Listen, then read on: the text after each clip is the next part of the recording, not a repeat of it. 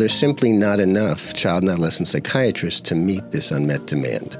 And Project Teach really supports pediatricians and other primary care health providers to care for children, adolescents, and their families who otherwise wouldn't seek services.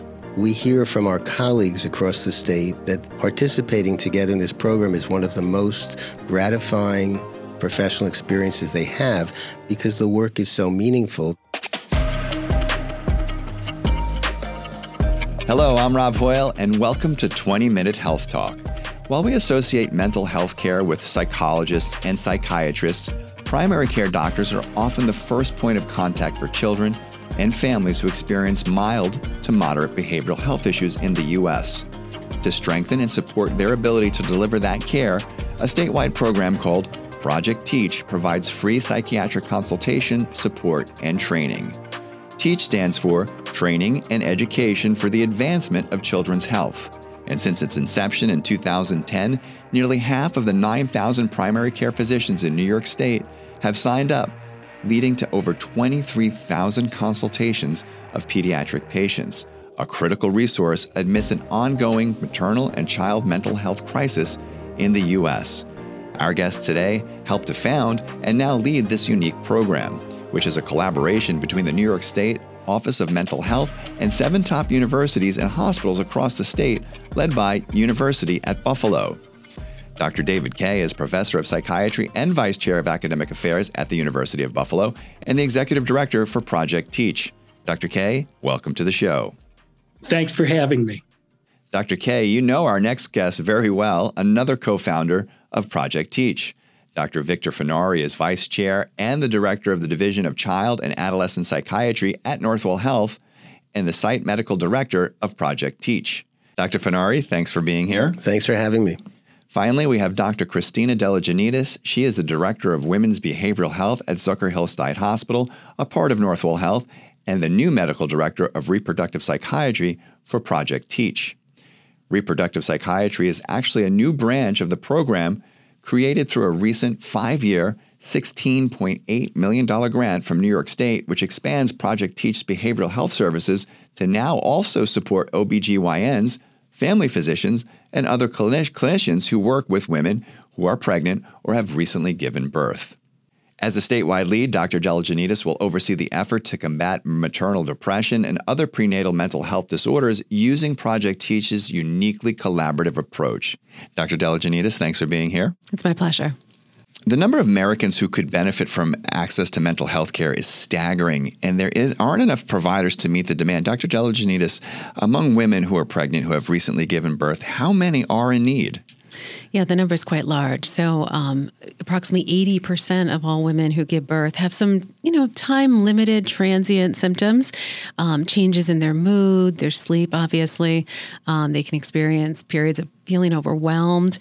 But these don't impair their functioning, and they don't require clinical treatment. So for most women, they're able to transition after the delivery, and within 2 weeks, they feel like themselves again. But for 1 in 4 women, they are diagnosed with a perinatal psychiatric disorder. And so that's 25% of all women who are pregnant or postpartum. And we know a subset of these women with severe psychiatric illness can have suicidal ideation or other complications. And in New York State, 1 in 8 women with a pregnancy-related death is due to suicide in the first postpartum year.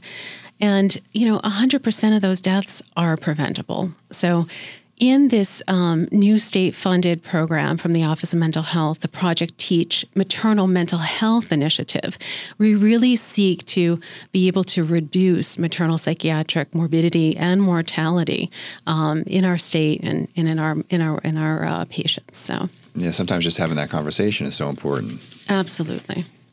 Dr. Fenari, the pandemic has had a huge impact on emotional health in general. How has it impacted our youth when it comes to behavioral health? Well, currently we're in the midst of a national child mental health crisis. Prior to the pandemic, 1 in 5 youth already met criteria for at least one psychiatric disorder prior to the age of 18. And for many of those disorders, the pandemic has really almost doubled the prevalence of anxiety and depression. And so we're really struggling because our youth are really in crisis.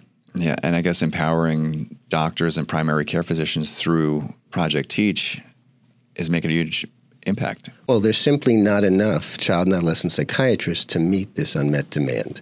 And Project Teach really supports pediatricians and other primary care health providers to care for children, adolescents, and their families who have mild to moderate mental health problems who otherwise wouldn't seek services. We hear from our colleagues across the state that this participating together in this program is one of the most gratifying professional experiences they have because the work is so meaningful. Dr. K, how did Project Teach begin, and can you explain how it works? New York State Office of Mental Health initiated the Project Teach in 2010. We are a consortium of 7 academic centers across the state of New York, and we provide all the services for the program. We think of the program as a 3-legged stool, and our 7 groups work together to offer these services. The first, number 1, is real-time phone consultation. We have a toll-free number that healthcare professionals, physicians can pick up the phone, call us, and they can speak with an expert child psychiatrist or reproductive psychiatrist immediately or within 30 minutes or at their convenience. So they have real-time phone consultation support. Number 2, help with linkage and referral for their patients. And number 3, formal CME education. All of our consortium psychiatrists and program personnel work together on this to have one consistent program across the entire state. Dr. K, can you give us an example of when a pediatrician might use Project Teach? So what we do is we will talk with a child's pediatrician, for example, and the pediatrician will call us and say, "Oh, I've got this child. I got a call today. This child is on X medicine. They're not eating anymore. What should I do? What can I do to help with this issue?" So we get calls about medications, about therapy, about other community resources. So we help the pediatricians, the family docs, the obstetricians, psychiatrists can call us. So in essence, we're teaching them to fish. Dr. K just mentioned the many types of healthcare providers that this program supports. Sandra Lindsay, the newest addition to our team here at 20 Minute Health Talk, recently spoke with 2 pediatricians about their experience using Project Teach. Here's a snippet of her conversation with Dr. Maureen Montgomery, a pediatrician at SUNY Buffalo. This has been a huge shift for you. Yes, it has. How has the resources and the tools from Project Teach prepared you to handle this increase? It's a real shift in your skill set, first of all. You become more aware of what the symptoms are. And then we had so many tools that the Project Teach has given us to use to screen for different kinds of conditions. There really are quite a few things we've learned to do right in the practice for kids. Simple interventions, teaching children how to ground themselves and become less anxious, just teaching some CBT skills. And actually, those tools are invaluable. It's changed everything. It's changed the culture of our practice. To hear more firsthand experiences using Project Teach, check back next week for Sandra's full interview with Dr. Montgomery, as well as Dr. David Fagan, Vice Chairman of Pediatric Ambulatory Administration at Cohen Children's Medical Center. Dr. Funari, tell us how a typical consult may go. Well, we would receive a telephone call on our one line that people would see on our website, and it would go to someone who would take the information, our liaison coordinator, and depending upon the request, then the call would be channeled either to a child psychiatrist who was then covering the phone or to the perinatal psychiatrist, and they would take the call in real time if available, but certainly call back within 30 minutes if they were tied up on another call. And the liaison coordinator would have taken some preliminary information, so we had a general idea of the age, the grade, and other clinical aspects of the child, but no name, because really this is for education, not clinical care. So that we didn't establish a doctor-patient relationship, but rather would talk hypothetically about how one would proceed with a child of this age with the nature of the concern. And then we would discuss the case with the primary care physician, make some recommendations, oftentimes asking them to get some rating scales or to obtain additional history. Many of the calls might include follow-up telephone calls several weeks or a month later. And after each call, we ask whether or not we accomplished what they wanted, if they were satisfied. And really from the primary care feedback response, the satisfaction was very high. How unique is this program nationally? Because I really wouldn't think of a pediatrician or an OBGYN as someone who would be treating something like anxiety or an issue that's similar to that. Are there other programs like this in other parts of the country? Approximately 30 states around the United States have some theme and variation of a collaborative care program.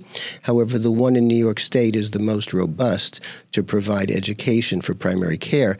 And we know from the hits on our website that there are people in 40 states and 50 countries around the globe who are accessing our resources. Dr. Deligiannidis, are there major differences between the pediatric and the perinatal sides of this program? We actually function very similarly to our colleagues in the child and adolescent psychiatry side. All of our services are at no cost to prescribers in the state of New York.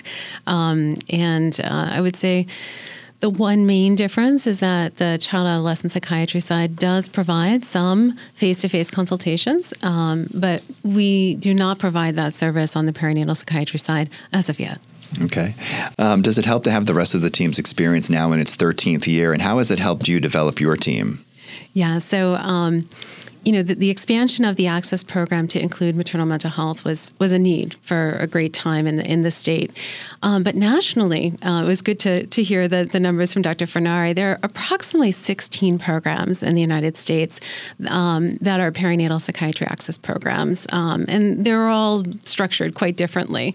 But when you look at the data, the programs are not just diverse, but they're mainly disconnected from their child and adolescent psychiatry access program. So there'll be states that have the child side but don't have the perinatal side, and vice versa. And so we're so fortunate that we are funded by one funder, because some states they're funded by different entities, they're run differently, they have different aims and goals. We have just an expanded mission now. And it's still the same mission, the same stool, but now we provide it to pregnant and postpartum patients. And so we've just benefited so much as we've got this up and running as of January 1st this year from the wisdom of our child and adolescent psychiatry team, and we'll continue to grow. Yeah. Yep. I just want to add, in addition to this, based on our presentations and some of our publications, we've been contacted by other states to help them to develop collaborative care programs in other regions of the United States. And now we've also been contacted by other countries to try to help them to develop this kind of a program that would fit with the resources of their communities.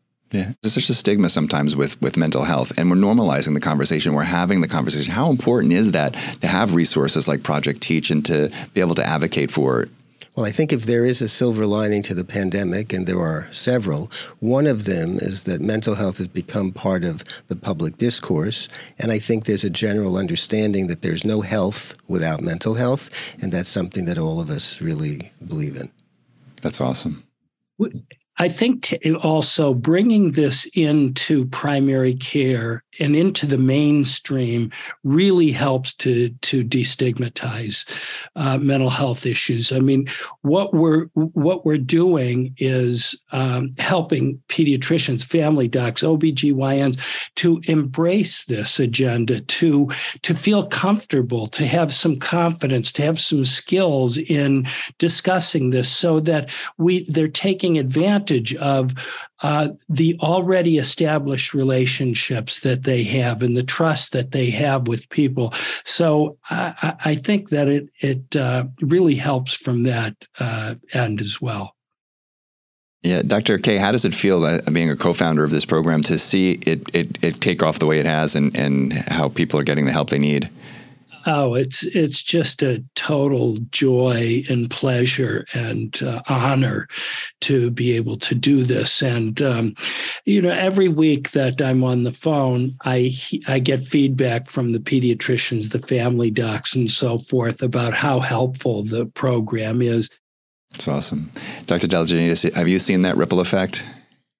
Yeah, so we're starting off, right? We began January 1st, and I think we're starting as the child psychiatry and adolescent psychiatry program started, in a decade ago, that we're starting with many maternal health providers that are very eager to do this. They recognize the need, and they recognize the impact of untreated psychiatric illness in pregnancy or after delivery for their patients and for their families. And so they're eager to learn and to partner with us and collaborate.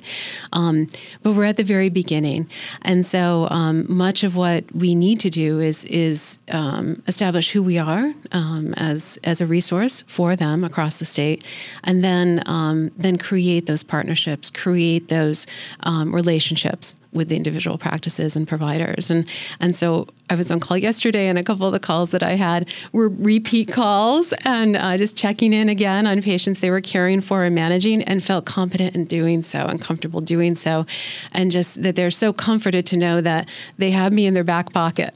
And so they can just ring up and they know they're when they're going to get me or one of our wonderful team members. And just having that immediate real-time support allows them to do this work. So it's incredibly gratifying. They're just so thankful at the end of the call. It's so gratifying. That's awesome. When things work well, it's really a joy. And we're so grateful to the New York State Office of Mental Health for really being forward-thinking, for supporting this, for increasing the reach by now including maternal mental health. And so it's really been something that's been very gratifying. And without the collaboration from the Office of Mental Health, this program would not have been possible. That's awesome. Well, we always like to end on a positive note here on 20-Minute Health Talk. So I want to ask all three of this question, but I'll start with you, Dr. Deligiannidis. What gives you hope? What gives you optimism going forward? This program provides incredible hope. Just to see what we've been able to accomplish in the first several months has been amazing. To be able to bring together these 7 academic hubs and create a cohesive educational platform, identify areas of need in their primary care clinicians' lives, to start doing that face-to-face and sometimes virtual outreach and networking and creating relationships. This all provides us hope. We also have a real robust clinical program at Northwell at Sicker Hillside Hospital. We lead numerous training programs so that we're training our OBGYN residents, our pediatric residents, our psychiatry residents in perinatal psychiatry. So we're changing, right? They're going to have this early on and not learn about it once they've been in practice for 10, 20, 30 years. And so we're changing the face of medical education. And then we're pushing the envelope in our research program for postpartum depression. So we have a federally funded research program at Northwell so that we're developing the novel therapeutics. We're trying to understand why perinatal patients are at risk for developing mental illness. So with all of these different facets, all of that just gets me so excited every morning when I head to work. That's awesome. Dr. K, what gives you hope? What gives you optimism going forward? It's just a total joy to be able to collaborate with experts around the state to work together on something bigger than ourselves that is of service to so many kids and families and women. So I would say that's what gives me hope and pleasure. Awesome. Dr. Faneri, same question. What gives you hope? What gives you optimism going forward? Well, I think being able to talk about mental health problems as we would any health problem gives me hope, because we know that shame and stigma often interfered with people's access to care. And without access to care, really the risks for these young people are tremendous. So I think the open conversation without shame, without stigma, really is the most hopeful thing. That's great. Well, I want to thank all three of you for joining us here on 20 Minute Health Talk. And for you, the listener, thank you so much for tuning in. I'm Rob Hoyle. Have a great day and stay safe. Get more expert insight from the leading voices in healthcare today. You can subscribe to 20 Minute Health Talk wherever podcasts are available.